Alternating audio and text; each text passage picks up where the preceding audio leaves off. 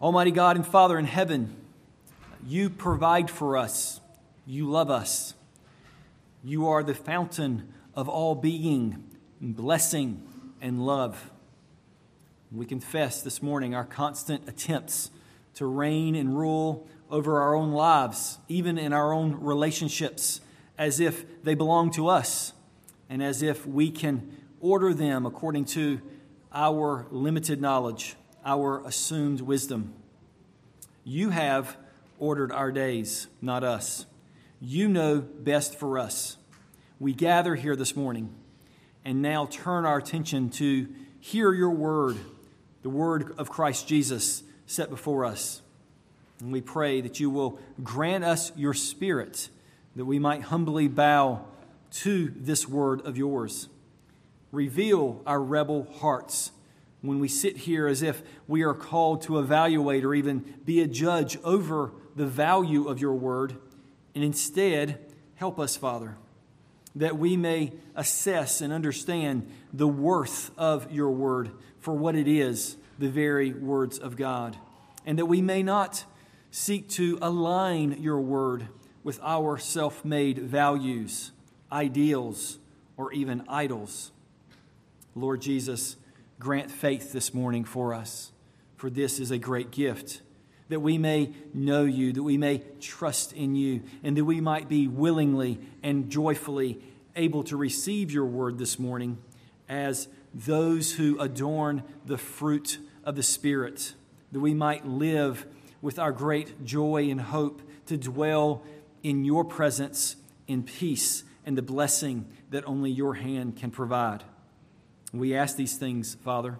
We ask these things from you, for in many ways we don't even understand or know or comprehend fully what these things could possibly be if you granted them.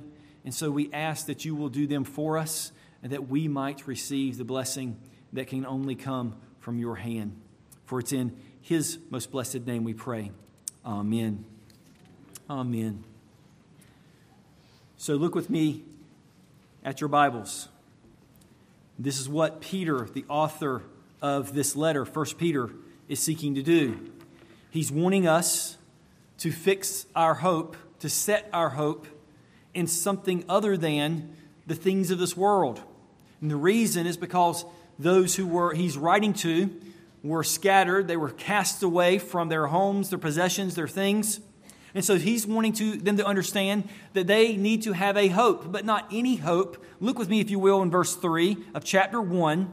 Blessed be the God and Father of our Lord Jesus Christ. According to his great mercy, he has caused us to be born again. Being born again, he wants us to have not a dead, stagnant, set aside in a corner of our lives kind of hope, but a living, vibrant hope. Do you see that there in verse 3? As those who are born again, he's calling these saints and us today to have a living hope through the resurrection of Jesus Christ, there in verse 3 of chapter 1.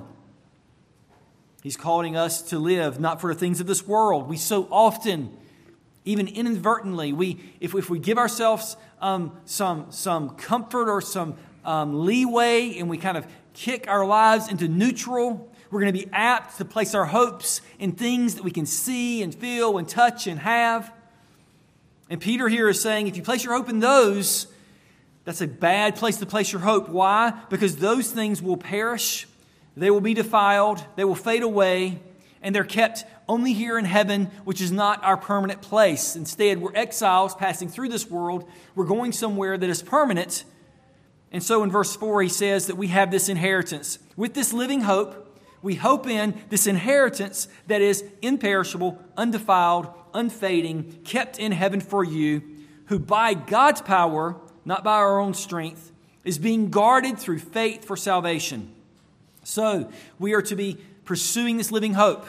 He goes on, and we see in verse 13 of chapter 1, he doesn't say, well, okay, now just pursue this living hope, have this living hope. And that's very ethereal. There's not anything real tangible for us to understand exactly what that means. What does it look like tangibly? How do I live out my life so that I am grasping or clinging to this living hope?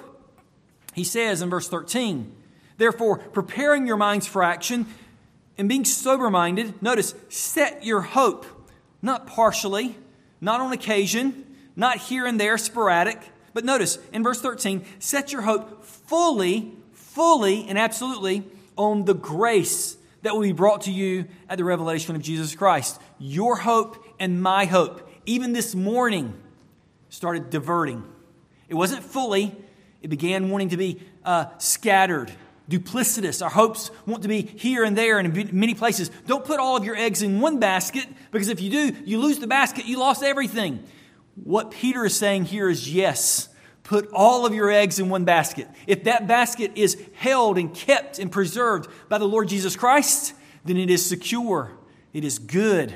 Now, if I gave you this task this morning and said, I want you to think about, pray about, consider, how do I live out this living hope? How do I make it vibrant and a part of my every aspect of my life? How do I, according to verse 13, set my hope fully on the grace that will be brought to me at revelation of Jesus Christ? And I said, okay, make a list of tasks that you need to do this week. Put some things on your calendar of how you might do this. Now begin living this out and doing this. That's not what Peter does here. What Peter does here is he says, not only are you supposed to be living together, careful as God's people, uniquely living at holy lives, loving one another, loving God's people. That's what he speaks of in chapter 1 all the way through to chapter 2, verse 10. He talks about how we're unique, distinct people living in a certain way that we are according to chapter 2, verse 6. Chapter 2, verse 5. You yourselves are living stones being built up as spiritual houses, holy priesthood, offering spiritual sacrifices acceptable to God. He's talking about the fact that they are being built up as God's people, unique in this way, live in the midst of God's people, holy lives, loving one another. And then he turns and he is helping us understand how do we then begin seeing the ways that we're placing our hope in this world and not in God. He says the way we do that is when the authorities that are in our lives in this world, when they begin pressing on us, when they begin pushing on our lives, it will reveal to us whether we're trying to live for this world and the things that are in this world, or are we placing our hopes here. When our authorities begin pressing on us, the earthly authorities that we have, they're going to expose the things that our hearts are clinging to, the things that our hearts are wanting to hope in. And that's a good thing, though it's hard. He says it's even suffering. He speaks of being subject, chapter 2, verse 13, being subject for the Lord's sake to every human institution, the first one being this political entity, this political authority. And he speaks of the fact that when they press against us, how we respond, whether we are subjecting to them faithfully and rightly, this will expose what we're placing our heart's hopes in, as well as in our daily vocations, the vocational authorities. Verse 18 here, servants, be subject to your masters. Chapter 2, verse 18, with all respect. Now, not only to the good and gentle, those masters are not as apt to expose the things that we're placing our heart in, our hope in. But instead, he says, not only to the good and gentle, verse 18, but also the unjust. Now, if we are subject to the unjust master, when we are employed or we have authorities in our lives, and they are unjust, not righteous, not good, and they begin calling on us and telling us to do things that we do not prefer, or causing us to not have the things that our hearts want, then we'll see what our hopes are clinging to. And Peter is saying, in these regular, ordinary ways that we live, it is exposing the things that our hearts are hoping in, so that we can better be able to have a living hope, according to chapter 1, verse 3, and be able to set our hope fully on the grace that we brought to us at revelation of Jesus Christ, and not set our hope on our job, our income, our relationships, our marriage, our things, our stuff, our vacations, our comforts. We can't set our hearts on those. When our authorities begin pushing on those, putting their finger on those, taking those things away, we will lash back unless our hope is in the one true God, unless our hope is fully and absolutely set in the grace that will be revealed to us in the revelation of Jesus Christ. And so, know this, that even this morning, and throughout this past week, the Lord has placed you in circumstances and situations where what you were hoping in, what you are hoping in, was exposed. They were brought forward. You were able to see them for what they were. And you were able to ask the question, am I hoping in Christ? Am I hoping in the revelation of Christ when He comes and reveals Himself? Or am I placing my hopes in the things of this world? Now, we move from, as it says in chapter 2, verse 13, being subject for the Lord's sake to every human institution, the political institutions and authorities, verses 13 through 17, the vocational institutions and authorities, verses 18 through the end of chapter 2. And now this morning, we're going to be addressing one of the more intimate of the authorities that Peter is trying to encourage this church. And he's saying, here is another realm. Here's another place where, in an everyday, ordinary way, your hopes will be exposed when the authorities that are in your home begin pressing on those. Is that true? Doesn't that happen? The Lord does. He places people in our homes that drive us crazy, right? They push our buttons. They make us ask the question, why, Lord, did you put this person in front of me? It's for your sanctification. It's for your being more like Christ. It's so that you can see the hopes that you're placing your heart in. I just want a quiet, peaceful home. That's all I want. Doesn't the Lord want that for me? Well, obviously not. Obviously not. The Lord has placed you in that home with all the things that are around you to expose your hopes, your idols, the things that you're clinging to. And I'm asking you this morning, is your hope a living hope?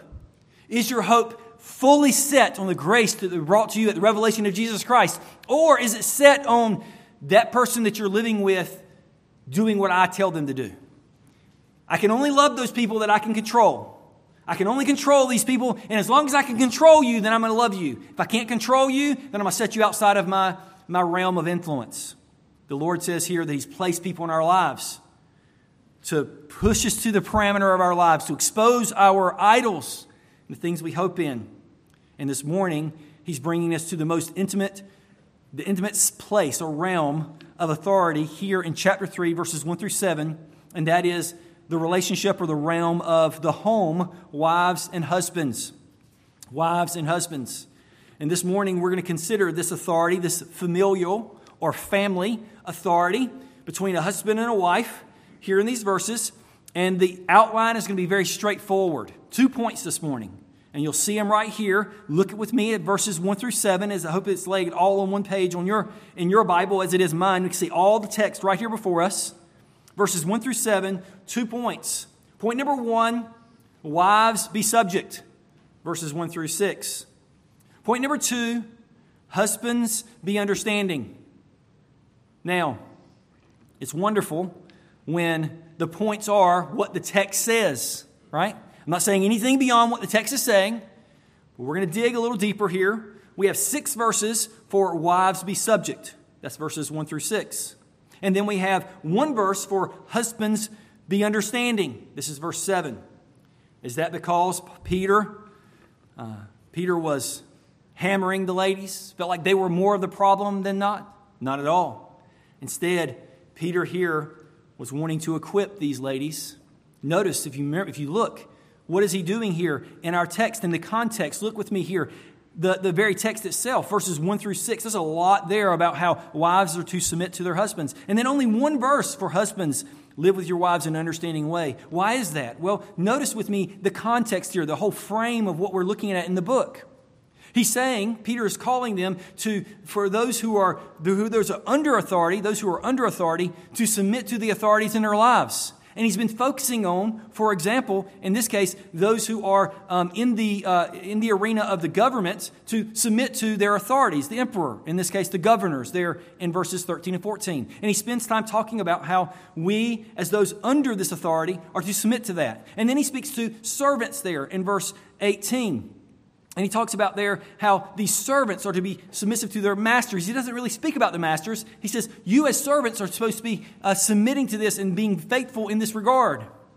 And so in this way, Peter is being very kind and gracious. He's equipping these ladies, these wives. He's equipping us this morning, ladies and wives. He's equipping us to know how we can live in a world where the authority that the Lord has given to you is broken and sinful. It has the effects of sin all over it.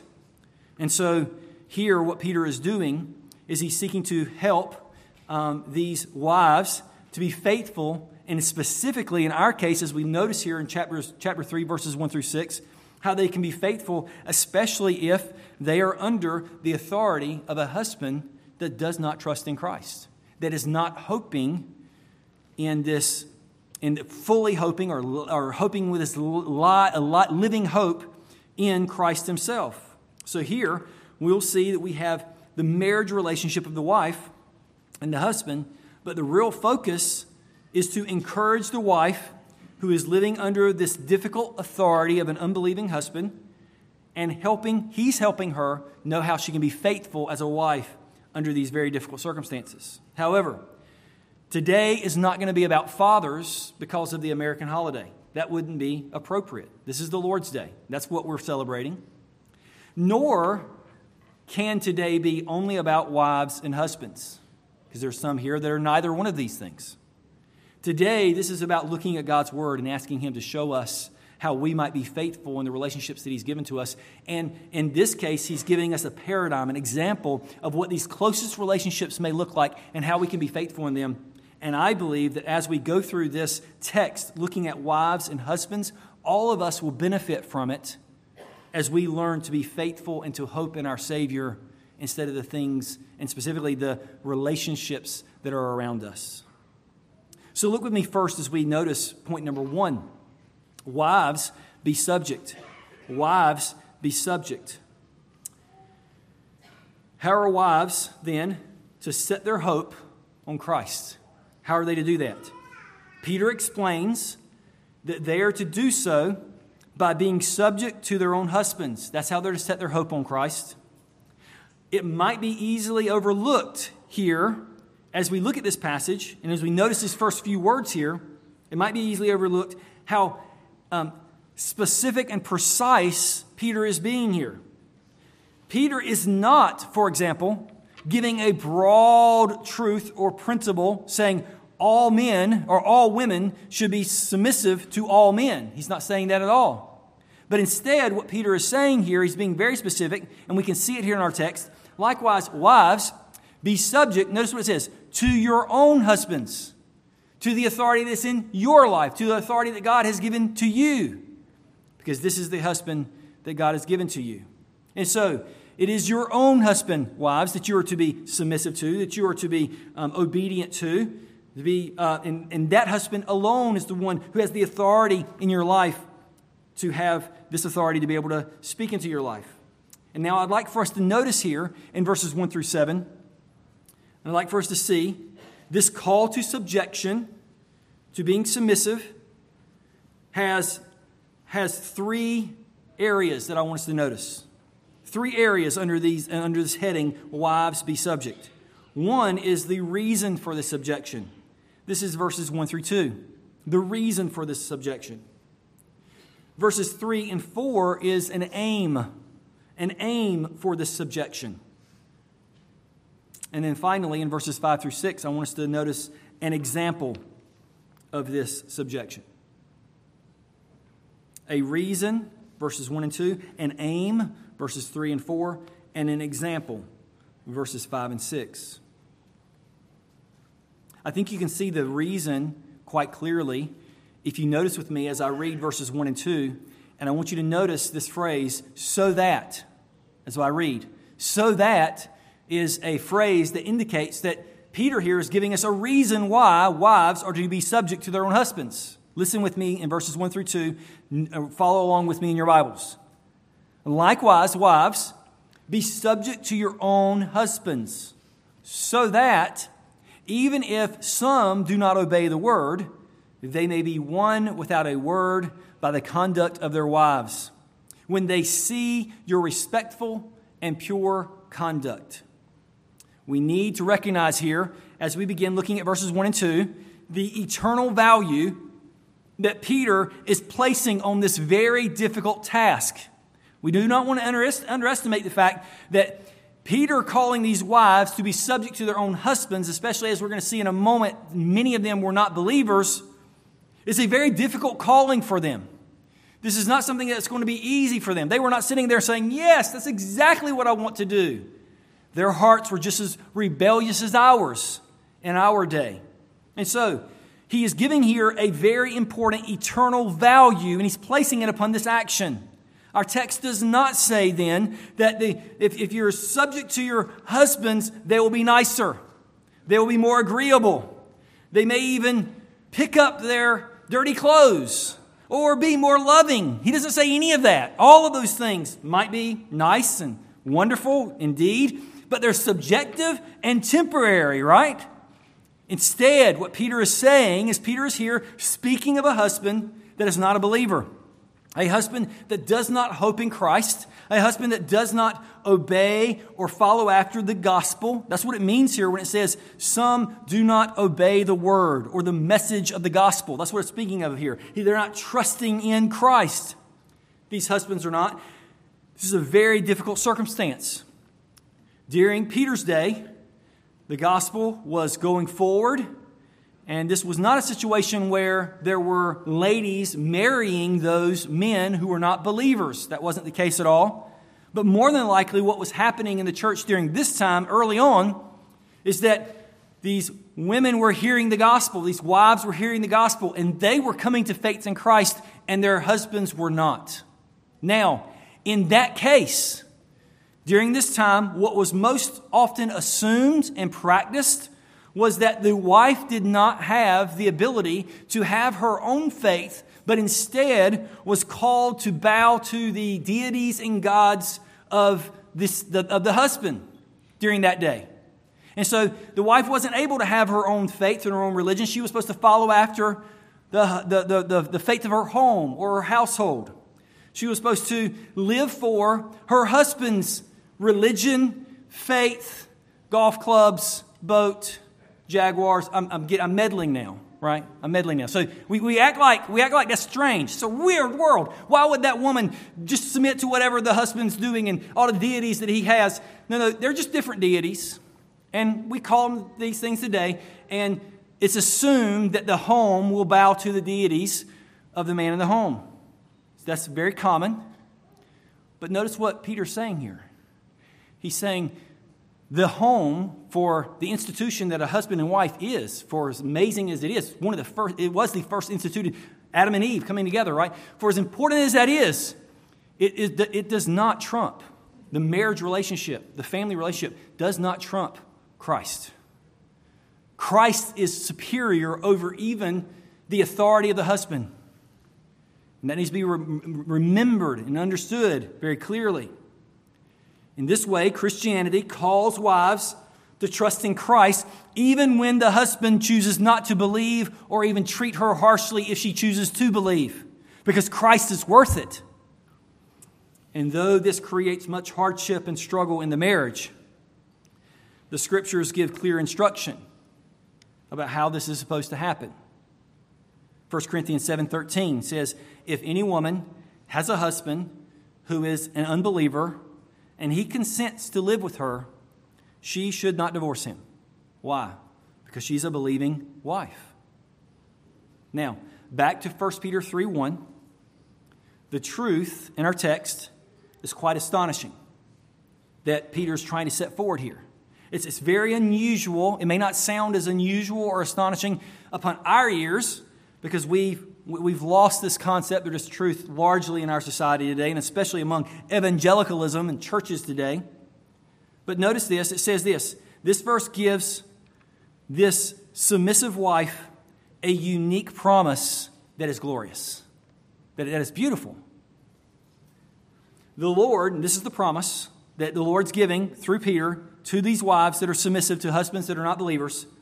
He's giving them this promise. The Lord can use a wife's wordless, humble submission as a means to bring her husband to trust in Christ. Now, that's what it means here in our passage when it says, be won without a word by your conduct. be won, means be converted, without a word from the wife. She's not verbally attacking her husband or constantly badgering him about the gospel or constantly calling him to repentance. But instead, by her conduct, she can do this. Now, this is unusual. Today, that's not the case. Today in our society, today in evangelicalism, today in the church, the idea is that,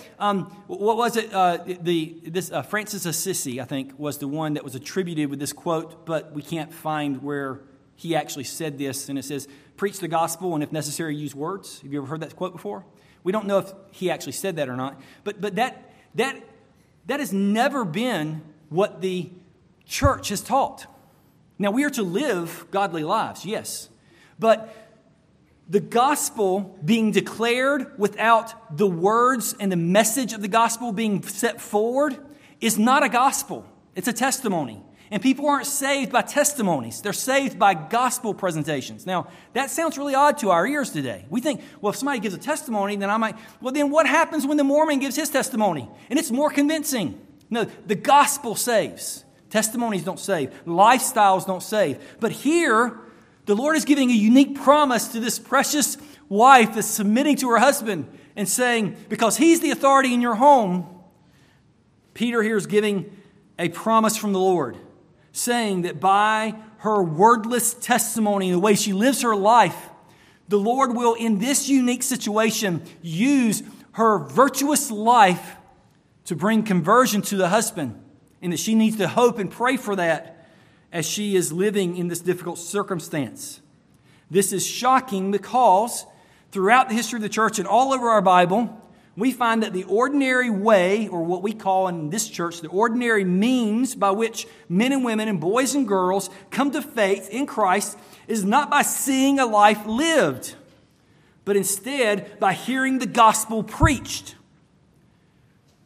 You all are very familiar with this passage that I'm getting ready to read from Romans, where Paul says, so faith comes from hearing, right? Faith comes from hearing. That's how faith is inaugurated. That's how faith springs up, is by hearing. And hearing what? You can't just talk about any and everything. You just can't just give your testimony, talk about how wonderful everything is. Faith comes from hearing, and specifically hearing through the word of Christ. This idea for word of Christ, it's not the same idea of just simply spoken word. This idea for word of Christ is the proclaimed or declared word of God. So, the gospel is a message that needs to be declared. The word of Christ is a word. It's a message that is to be declared and heard in order for faith to spring up. The gospel message is one of our one true and living God, who is creator of everything, including each and every one of you. He created each of us and all that is in the world, even all of our relationships. He created us as relational beings. He's the one that created marriage and defined it, not the Supreme Court. The Lord our Father created man and woman, Adam and Eve, to live in a perfect garden with perfect communion with God and each other. There, in that garden, Adam's loving leadership and Eve's humble submission was perfect. And it existed there as well. Read. These things were given to Adam and Eve before sin entered the world. So these aren't bad consequences. Men's leadership, ladies' submission. That wasn't bad consequences of sin.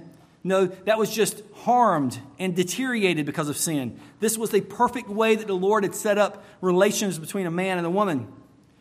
They were in perfect submission. This was perfect. This leadership of the man, loving leadership, this perfect submission, this humble submission of the woman was perfect, satisfying, and very good in the garden. And all of that was destroyed by Adam's sin. And since then, relationships and marriage have been everywhere and in many ways broken. Relationships, and specifically marriage, is more of a heavy burden than a blessing today. And sadly, relationships and even marriage has gotten so bad, and this happened early on, it got so bad that marriage and relationships, and specifically marriage I'm speaking of here, not only broken, not only a heavy burden, but marriage became brutal. Brutal. This is not how the Lord intended us to live. So out of the Father's love for us, He sent His only begotten Son, Jesus Christ, to live in the midst of a people. He didn't live off in a commune somewhere. He didn't live off by Himself. He lived with crowds around Him and related to people and loved people and served people and cared for people. Out of the Father's love for us, He perfectly and righteously lived, and then He went to the cross to bear the wrath that we earned because of our sin on His body, so that by faith in Christ, His wounds, His scars, by them we might be healed. We might be healed from the overwhelming misery that we have plunged ourselves into as we seek to relate to one another, and specifically in our marriages today. When we repent of our determination and desire to live trusting our own authority, living for our own kingdom, when we repent of that, and when we trust in Christ to bear our sin and to free us from the wounds of sin that keep us enslaved, when we do that, we have accepted and received the message of the gospel. This message of the gospel declared is how any and all will come to faith in Christ. Our Baptist Catechism says it this way. It couldn't be more clear. Question and answer 94. The Spirit of God makes the reading, this is our catechism, question, answer 94. The Spirit of God makes the reading, but listen, but especially the preaching of the Word an effectual means of convincing and converting sinners, and of building them up in holiness and comfort through faith unto salvation. This is what the Word of God, read and preached, accomplishes. It's the effectual means of convincing and converting sinners, and then building all of those who are in Christ up so that we may grow in our faith unto salvation. And yet, I want you to notice this. I want to linger here because I want us to understand this. And yet, here in our text in 1 Peter chapter 3, in our text, Peter is saying that the submissive wife has been given a unique promise and encouragement that through her difficulty of being faithful, sometimes extremely difficult circumstances, when she is a submissive wife, she can live before her God knowing that the Lord very well may use her life, her wordless testimony, to bring her husband to faith. It says here, when this submissive wife lives before her unfaithful husband, notice what it says here, with respect and pure conduct. She has a unique influence to commend her husband to the gospel unlike anyone else can do. We need to understand that this is a unique responsibility, but also a unique place that this wife has to commend her husband to the gospel in a way that no one else is able to do. She is to respect. This word actually comes from the idea of fear, and it speaks of not living in fear of the husband, but living in fear of the Lord. You remember a couple weeks ago, I made the comment that 1 Peter over and over again speaks of how we're not to fear man, but we're always to fear the Lord. We're to live with wisdom out of a fear for the Lord. So respect here speaks of living as one who is fearing God and seeing His favor and approval as the primary place that you're seeking that approval and that favor. You're not trying to seek approval and favor from your husband, but instead from the Lord, and you're fearing Him and Him alone. Not only respect, but it goes on and says pure conduct. This speaks of living a life of integrity, not a life that is deceptive or dishonest, a life that is seeking to undermine or harm one's husband, or seeking his own comfort or pursuits. I will say that there are wives that may be sitting here this morning. You are very much unhappy with the leadership of your husband. And so you, not outright and clearly and out front, but behind the scenes, you know how to sabotage things. That is not living in pure conduct. That is not being faithful or respectful. You're not living under the fear of the Lord. You're living with your own passions and desires as your ends. So wives, what good reasons have you come up with in your heart, because all of you have, to not submit to your husband? Because every wife here, I'm assuming today, is a sinner. So you've made those deductions in your heart. What good reasons, quote unquote, have you come up with for not needing to submit to your husband? Know that however you might have come to those conclusions, in any of those conclusions, you're not living with respect towards your God, fear of God, nor are you living in subjection to your husband that God has given to you. Wives, what ways have you attempted to manipulate or even sway your husband, either to trust in Christ or maybe even more so here in this context this morning, to encourage your husband to be more faithful, right? Not to faith that your husband may be a believer, but to try to manipulate or sway your husband toward faithfulness in a certain way, twisting and turning things, manipulating. Know that when you do this, you're not living with the pure conduct that is being called of you here before your husband. So this is the first point, the reason.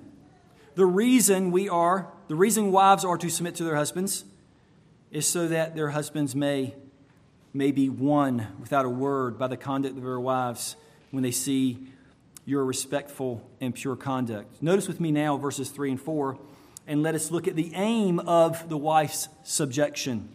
The aim of the wife's subjection, verses 3 and 4. Follow with me in your Bibles so you can see what's being said there. These are God's words. Do not let your adorning be external, the braiding of hair and the putting on of gold jewelry or the clothing you wear, but let your adorning be the hidden person of the heart, with the imperishable beauty of a gentle and quiet spirit, which in God's sight is very precious. This call to modesty and to avoid the extravagance of clothing and jewelry is given not here, as we've noticed, and sometimes we want to aim it and just kind of make it very, very, very close or very, very particular. This is not simply saying this is how you're to adorn yourself when you come to church. This is saying this is how godly women are to live in everyday lives, day in and day out. This is how they're to adorn themselves. So if we try to divide this up and say, well, church is one thing, and this is how God wants me to dress and live and present myself, and then when I'm in the world, I can present myself in any way I want to, that is not true. Here we see that this is being spoken of generally and not under the umbrella of coming and gathering in church. So this is not a narrowly directed, but it is broadly directed to all godly women. Women in every generation have sought to be noticed and to be attractive. Women know that is a gift that the Lord has given to them. They are beautiful and attractive. The Lord has made them that way from Adam and Eve on. It is important to see the contrast in our text here, the contrast between verse 3 and verse 4. Contrast between verse 3 and verse 4. The contrast between the external, verse 3, and the internal, verse 4. The external adorning, verse 3, the internal adorning, verse 4. And godly women are to be more concerned with one's inner or hidden person, according to our passage. However, we need to be careful here because it's easy for us to then to jump over and go too far in one direction. It is clear that this does not mean that the external is to be ignored or excluded. So some read this passage then and would say, well, then there should be no braiding of hair, no jewelry, and no clothes. You see what's happening there. If you take that text and go with, it means none of those, now you've just went in the wrong direction, because the last one, we all know, is not what is being spoken of here. The idea here is not that these things are to be excluded or ignored, that is the externals, but instead they're to be not prioritized. They're not to be prioritized. This verse is not forbidding the brushing of our hair or the wearing of jewelry or having clothes that are nice and decent. 1 Timothy 2:9 even explicitly states clearly that woman, speaking of the woman that's in church, that woman should adorn themselves in respectable apparel. Respectable apparel. So the point is to not give all your time and energy, or at least most of your time and energy, to those things that you would put on or to wear.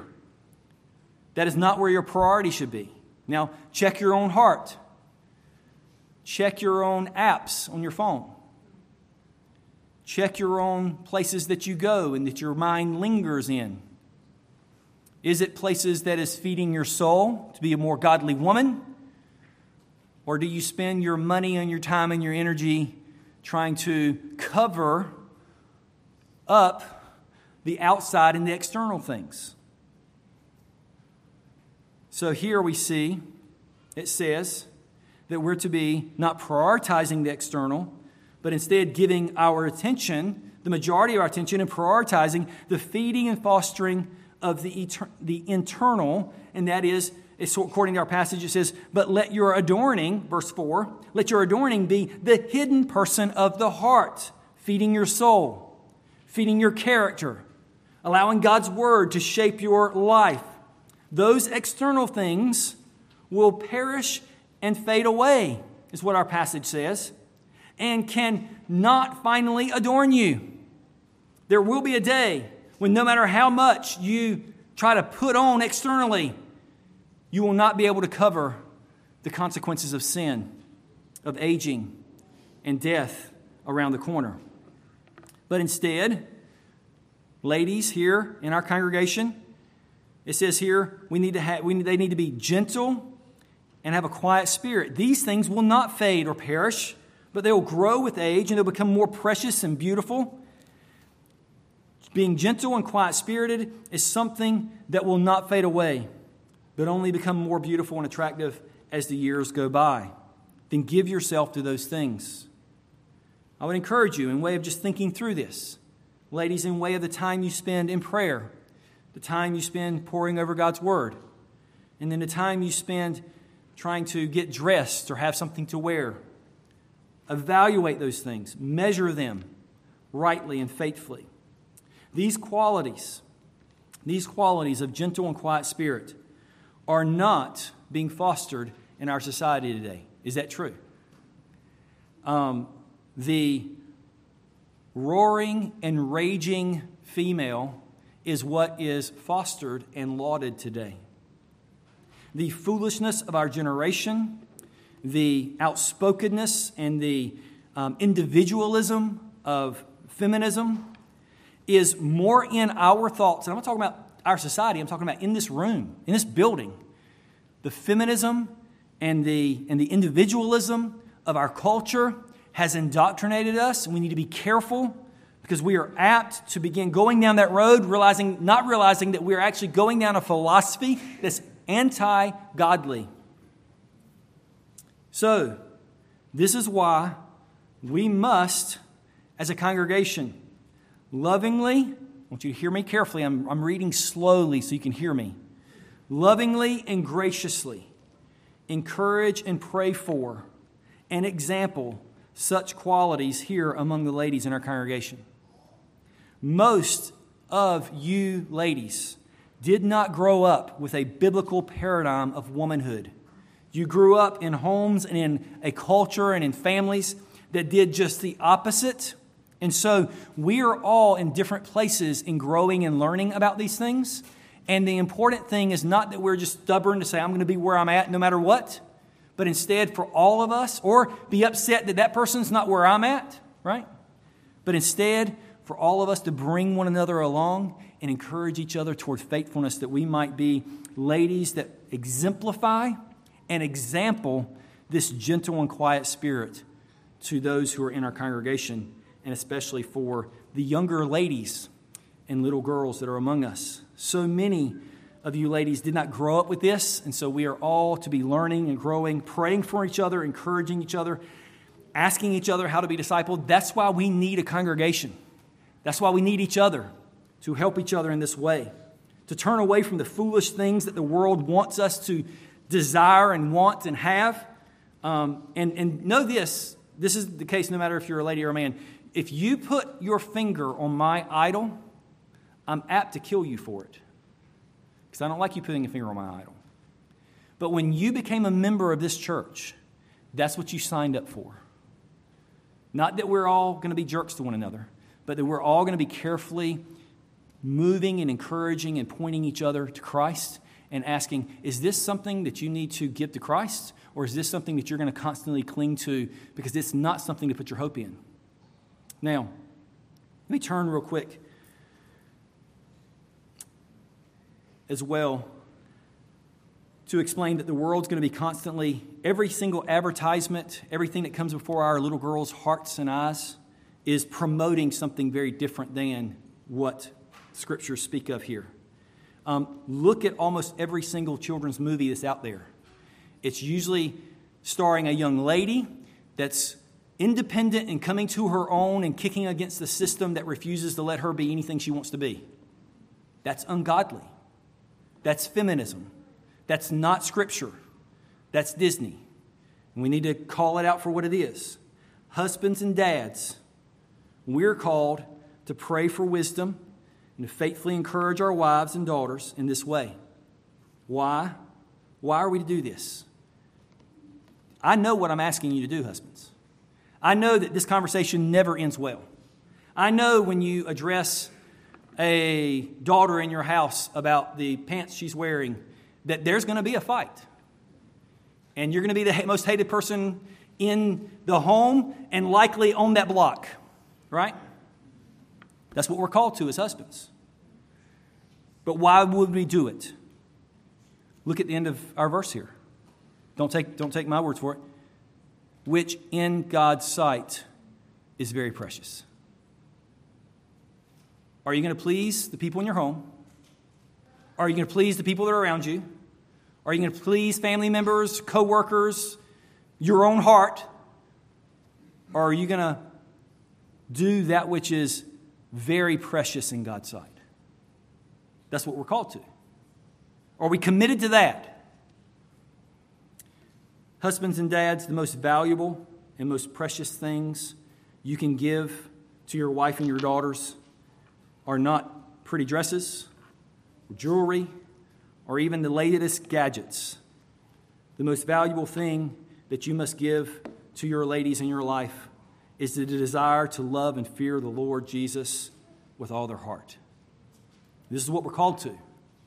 And this is a very, very difficult thing to do. We're going to talk about that a little bit more later. Thirdly, I want you to notice verses 5 and 6, this example that's being set before us. We see here, finally, this example of what it looks like to give submission to one's husband. Verse 5, for this is how the holy women who hoped in God used to adorn themselves by submitting to their own husbands. Verse 5 speaks more generally of an example of ladies who were, as it's called here, holy women, generically, of the Old Testament. Most of us would know their names. You are aware and you know the stories of Rebekah and Ruth and Hannah, holy women who were adorning themselves with the hope of God. Most of us would recognize them. Why would these ladies be called holy women? Why are they called holy women in our text here? Why were they called holy women in the Old Testament? What was the common distinguishing characteristic of the ladies that are considered holy women? How did the holy women of old adorn themselves? Our passage tells us. All of them adorned themselves with this characteristic. And this is really the main emphasis that all the entire text hangs on, all 7 verses here this morning. All 7 verses hang on this particular phrase. This is the characteristic of these holy women. They adorn themselves with a hope in God. Do Do you see that there? The holy women who hoped in God used to adorn themselves in this way. Wives, here this morning, I want you to know how you might be faithful to submit yourself to your husband. How might you be faithful to submit yourself to your husband? If I encouraged you in that direction, I want to encourage you now that being submissive to your husband doesn't mean that you try harder, that you keep your house more clean, that you make the kids less crazy, that you have more energy or joy, or that you are more physically attractive more often in the day. Nor will I encourage you to be so submissive and passive that you simply agree to whatever your husband asks you to do. That isn't what submission is. No, submission is this, and we have the example before us. The example is of these Old Testament holy women, and it is this. They adorned themselves with this in their eyes. This is what they focused on. This is what they desired. This is what they wanted. These women hoped in their God. And by doing so, they were able to submit to their own husbands. We see that there in verse 5. Now, this is a very difficult calling, as I've mentioned before. So Peter does not leave this generic example of just generally women in the Old Testament, these holy women in the Old Testament. But then he turns in verse 6 and he says, let me give you a specific example so that you can be clear of what I mean here, so that you're not making up things or imagining things about these women. He points specifically to Sarah in verse 6, and notice what it says. As Sarah obeyed Abraham, calling him Lord, and you are her children if you do good and do not fear anything that is frightening. The example of Sarah is so helpful for us because when we read Genesis 11 through 23, she didn't start out as Sarah, right? She started out as Sarai, and then her name was changed to Sarah. Genesis 11 through 23, you'll read about the life of Sarah. At the very beginning of Genesis 23, it says that Sarah died. If you remember a couple of weeks ago, I mentioned that Abraham didn't even have a place to bury her because he was an exile and sojourner in the land. 11 through 23, if you read about Sarah's life, you find out that she would not be considered perfect by any standard that anyone would set for a wife, in the church or outside the church. We see both the promise that she trusted in, as well as the fact that she was weak and feeble in her faith in our passage that we had this morning. We see both of these in the very place that we see where she actually refers to her husband, Abraham. This is the only place that she refers to Abraham as Lord. And so this is obviously where she's speaking of, and this is in Genesis 18 that Avera read for us this morning. Just as clear as we see here, this hoping in the promise to fulfill, that God must fulfill in our life, we see here in our passage. Genesis 18:9, listen to Sarah's faith. And I want you to notice that it was a fluttering faith. It was a feeble faith. It was a laughing faith. And yet it was a real faith and hope in God. So listen with me as I read again Genesis 18:9. The three men said to Abraham, "Where is Sarah your wife?" And he, Abraham, said, "She is in the tent." And the Lord said, "I will surely return to you about this time next year, and Sarah your wife shall have a son." And Sarah was listening at the tent door behind him.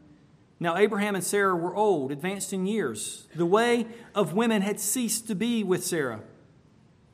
So Sarah laughed to herself. And this is what she was saying according to the Scriptures. "After I am worn out and my Lord is old," that was her reference to Abraham as Lord, "and my Lord is old, shall I have pleasure?" And then the Lord said to Abraham, why did Sarah laugh? Why did Sarah laugh and say, "Shall I indeed bear a child now that I am old?" The Lord is asking Abraham, why is your wife laughing about this promise that I made to you and her? And the Lord says this to Abraham, and Sarah's obviously listening because she's there at the door. "Is anything too hard for the Lord? At the appointed time I will return to you," says the Lord, "but by this time next year and Sarah will have a son."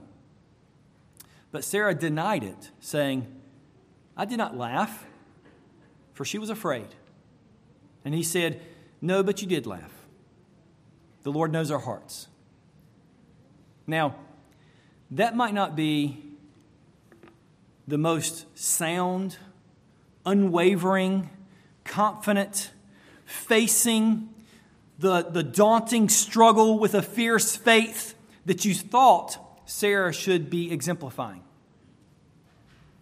Sarah's hope didn't sound like she was fixed and firm, unwavering, never willing to laugh or question or be concerned. Sarah's hope probably sounded much more like your hope and your faith when you were busy in your home trying to do the things that you need to do, and the Lord comes and says, reminds you of a promise in His Word. Sarah's faith, like yours, is likely fluttering and fearful, weary and burdened under the daily details of life. This is the kind of hope and faith that Sarah had. And this is the kind of hope and faith that Peter is saying is an example to us. But even with this feeble kind of faith, even in this feeble kind of faith, many of you refuse to allow daily and arresting fears to make you hopeless. In fact, the very fact that you're sitting here this morning means that you weren't overcome by fear and hopelessness this morning. You got out of bed and you faced the day and you came here to be a part of your congregation. Instead, you step into another day believing the good promises of your God, probably more like Sarah. Man, I hope it's true. I'm just not all that sure. I believe. Help my unbelief. These arresting fears of hopelessness, fixed now on your God and the Lord Jesus Christ, hoping in Him and what He said is going to be true, and you do good for all of those that are around you. You serve tirelessly because your God has called you to love and serve those people that are around you in your life, in your home, your husband, your children, and those that God has put around you today. And you'll do it tomorrow. And you'll do it every single day for the days ahead that the Lord has given to you. So, women in this room, in this building, wives, young ladies, little girls that are here with us this morning, take Sarah by the arm and go with her to the promised Canaan land. Use her as an example. And remember that this is not all that's said about Sarah in 1 Peter. That's not all that was said about Sarah in Genesis 18. Instead, Sarah, precious Sarah, shows up in Hebrews 11. Listen to this lady's faith as the preacher in Hebrews commends it to us. By faith, Hebrews 11:11. By faith, Sarah herself received power to conceive, even when she was past the age. Why? Since she considered Him faithful who had promised. Did you hear that? Not because of her ability, but because she considered Him who is faithful who promised her. Therefore, from one man, that's Abraham, and him as good as dead, were born descendants as many as the stars of heaven and as many as the innumerable grains of sand by the seashore. This is by faith of a lady that laughed. These all died in faith, including Sarah, died in faith, not having received the things promised, but having seen them and greeted them from afar. We see the promises of God when we look in God's Word. And we say, no matter what my world and circumstances around me may say, I'm going to trust what God's Word says. I'm going to see them and I'm going to cling to them, though I may not have them now. They greeted them from afar. And having acknowledged that they were strangers and exiles on earth, For people who speak thus make it clear that they're seeking a homeland. If they had been thinking of that land from which they had gone out, they would have had opportunity to return. Hebrews 11:16. But as it is, they desired a better country. Did you hear that? Their hope was somewhere else. Sarah's hope was somewhere else. It wasn't in the land. It wasn't in her body. It wasn't in her circumstances. It was somewhere else. As it is, they desired a better country. That is, a heavenly one. Therefore, God is not ashamed to be called their God, for He has prepared for them a city. Wives are to be subject. Point number 2, husbands are to be understanding. Verse 7. Only one verse, but let's look together at it. Let's turn now and notice that Peter is calling these husbands to a certain task and giving them a cause that will motivate them to be the husbands God's called them to be.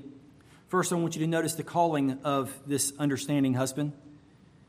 The focus here has been on the wives because Peter has sought to instruct specifically these wives who are seeking to live faithfully in a very difficult circumstance. But now he turns to these husbands and he says to the husbands, obviously those who are believing husbands, but also unbelieving husbands, this applies as well. We are, verse 7, to live, likewise husbands, live with your wives in an understanding way, showing honor to the woman as the weaker vessel. You can see here 2 areas we are to consider as we live with our wives. You first are to live with your wives in an understanding way. Another translation says, dwell with them according to knowledge. Another translation says, in the same way, be considerate as you live with your wives. Now, I guarantee you there's men here right now that are making this far more complicated than it needs to be. You're trying to fix it, guys. Listen, don't make this more complicated than it is. The point here is this. You need to know the heart of your wife. Now, when I say that, I don't mean you need to know her favorite color, her favorite restaurant, or her favorite balloon, right? That doesn't matter. What I'm saying here is, the point here is that you need to know the heart of your wife. That requires time. Man, that's going to require time. Yes, this means you're going to have to set aside a lot of the things that you're doing and give time to your wife. And this time makes it even more harder, not only for the purpose of listening, which is hard enough, but even more, as our text says, we're to move beyond simply listening and understanding our wives. Listening and understanding are 2 different things. You need to understand that. Understanding means that you have a grasp or an understanding of your wife's heart, her fears, her loves, her troubles, the passages in the Bible that she struggles with, the areas that she is apt to idolatry. You need to be the person who is calling her to faith in unique and specific ways. You need to know her according to this passage. This word for know or knowledge is an understanding of a deep, profound knowledge. You need to be able to look at your wife and know what she's thinking. Understand what she's understanding. You need to be sitting in a room and saying, my wife's ready to go. And not have her ask you 10 times, are you ready to go? Right? There are 2 problems with this understanding.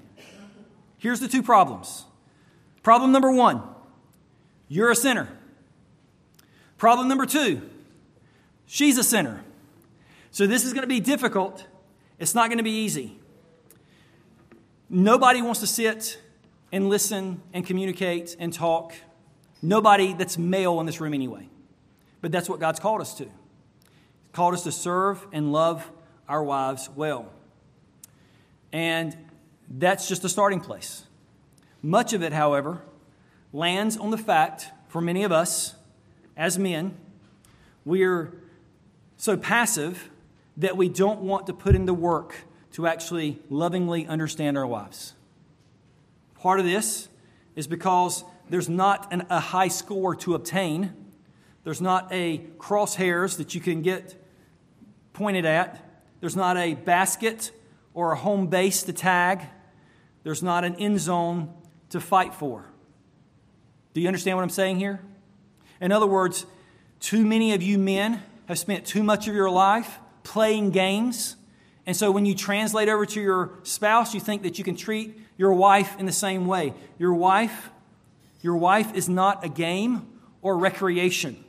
She's an image bearer of God that was, according to Scripture, perfectly fitted for you as a helper. Do not treat her like something trite and entertaining. Therefore, she is much more complicated, stunning, wonderful, and satisfying than any boy game that you're continuing to play, even though you're a man. Put the games aside. God intended for us to love our wives well, and He's given us the equipment to do it. It's hard. It means we have to die of ourselves. Nobody likes to do that, but we need to. This is why you're called to understand her. I can actually hear some of your thoughts right now. I've heard them. You've said them out loud, and I know you're thinking it right now. My wife doesn't think logically. When we talk, she's talking about things that I just have no idea why she's even saying what she's saying. None of them even make any sense. I've heard these things before. Let me explain. Your wife is not a math problem. She is not something to be solved or to be fixed. Before you were married, she acted like it was the most fascinating and wonderful thing when you talked and you shared your ideas. And you had such wonderful arguments when you were able to make theological, precise arguments and talk and make things. And it fascinated her. The solutions you gave were so perfect and amazing. But now, you're just annoying when you do that. Let me help you. You were always annoying. She was being nice before you were married. You were always annoying. When she starts to talk, she's not wanting you to cross-examine everything you say, or she says. She's not wanting you to cross-examine everything she says. Nor is it a virtue, men, when you can stop her midway through what she's saying and say, I've got the solution, just sit there and let me tell you, because I don't have time to listen to the rest of what you're saying. That's not a virtue. You think that's, well, I did this quick, I'm efficient, let's move on. No, you messed up royally. All right? That's not a virtue. Set yourself to spend the rest of your life to understand the gift that the Lord has given you and your wife. Apart from your communion with God, hear me, men, apart from your communion with God in Christ, all other interests that you will have for the rest of your life will come and go, except for this calling to understand your wife. It will bear fruit until the last day of your or her life. All other interests will wane and come and go. Now, I need to say this as well, simply because I've sat with so many of you and talked with you concerning marriage. Real quick, it says here very clearly in our passage, likewise, husbands, live with your wives in an understanding way. All right? So, let me help here a little bit, because this is confusing to some people. Your husband can understand you and yet disagree with you. You do know that, ladies, right? So just because your husband says, no, I don't agree, that doesn't mean he doesn't understand. That's very difficult. I realize that. He may understand perfectly but disagree with you. That doesn't mean I need to continue to talk so that there can be clear understanding, because if he understood what I understood, then definitely he would agree with me. Maybe not. Okay? So understanding and agreement are two different things. Important to understand that. When we commend this understanding of our wives, it doesn't mean we need to continue to listen until we agree, because sometimes we can't or we shouldn't. Now, study her. Seek to love her well. Not only study, but also understand her, but it also says in our text to honor her. Do you see that there in verse 7? Showing honor to the woman as the weaker vessel. The term weaker vessel likely is speaking primarily of the fact that the woman is usually not the physically most strong one in the home. And that's been the case, and that is currently being the case throughout history of humanity. That's typically the case. She's the weaker vessel in that regard. Physically, she's not as strong. And so she is physically more apt to be set aside and not considered in the home. And so here it says, honor her in this way. This gives us a clue then to how at least we are to begin to honor our wives. We are then to begin with to defend them, to protect them, to provide for them. These are the primary responsibilities that Adam was given for Eve in the garden before sin even entered the world. He was to care for her, defend her, protect her, provide for her in that way. We give honor when we are thankful often to our wives for the way they bless us. Seek to say outwardly that the nod of the head and the grunt isn't thankful. That's not thank you. I know you mean that, but that's not what it actually comes across to your wife as. Verbally saying thank you to your wife regularly is the way you can honor her, and not just generically, but for specific things. We honor our wives when we point them to Christ and encourage them to be the faithful woman that God's called them to be. We honor our wives when we pray for them and with them often. And when we pray with them, they need to hear us, men, thanking the Lord for them and pleading to the Lord for the Lord to meet their needs, their fears, their concerns, their weaknesses, the things they struggle in their callings with. Now, how can you pray that? Unless you understand them, right? You got to understand them before you can begin praying in that way.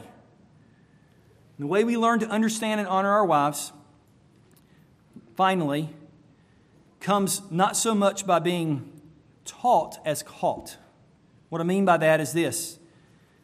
We are put, as I mentioned a minute ago about the ladies growing in this particular area, men as well. There are more mature men who have been married for longer periods of time than other of you who have been men.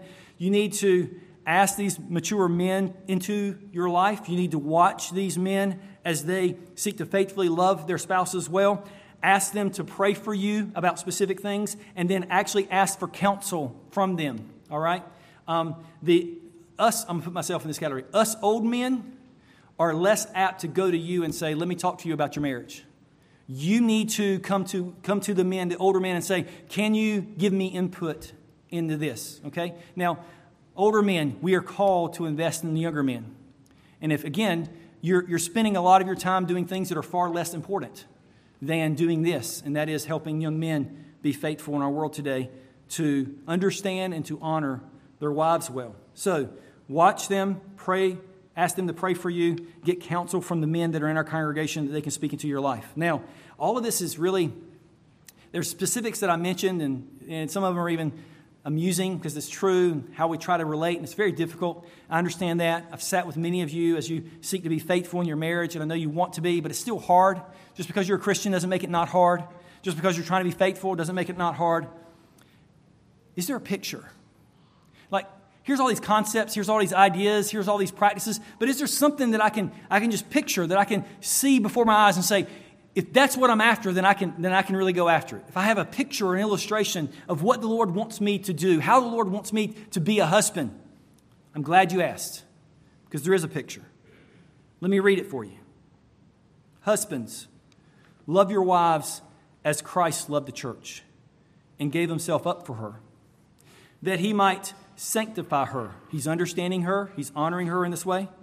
That he might sanctify her, having cleansed her by the washing of water with the word, so that he might present the church to himself in splendor, without spot or wrinkle or any such thing, that she might be holy and without blemish. In the same way, husbands should love their wives as their own bodies. He who loves his wife loves himself, for no one ever hated his own flesh, but nourishes and cherishes it, just as Christ does the church, because we are members of his body. Therefore, a man shall leave his father and his mother and hold fast to his wife, and the two shall become one flesh.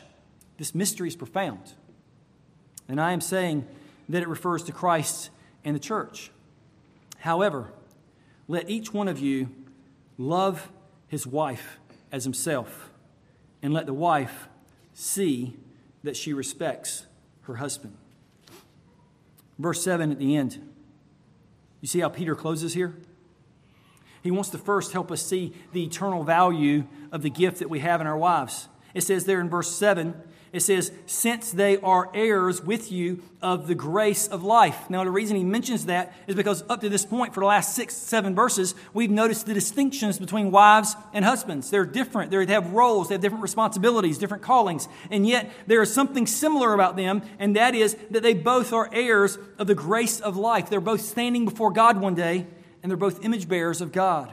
So you both, husband and wife, will stand before the Lord Jesus one day. And if you both are in Christ, you will both equally receive the rich reward of being hidden with Christ in God and receive your promised reward equally.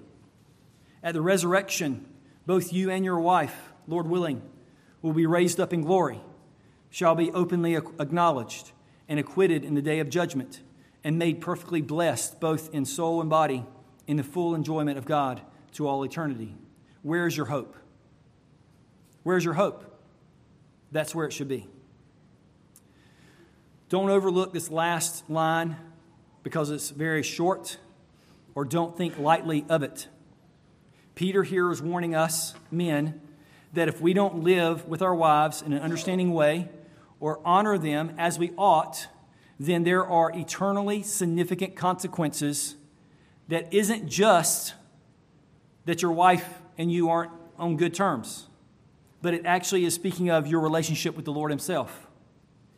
If you are at odds with your wife, then make it right. If there is sin, then confess the sin and ask for forgiveness. That's not some general thing. If you need me to help you and point you in the direction of what specifically that looks like, I'll be glad to do that. If there is sin in your marriage, confess the sin and then ask for forgiveness and then grant forgiveness. If there's been too much sin over too many years, then find another couple in this congregation and ask them to help you begin walking toward restoration and faithfulness. It is that important. Why is it that important?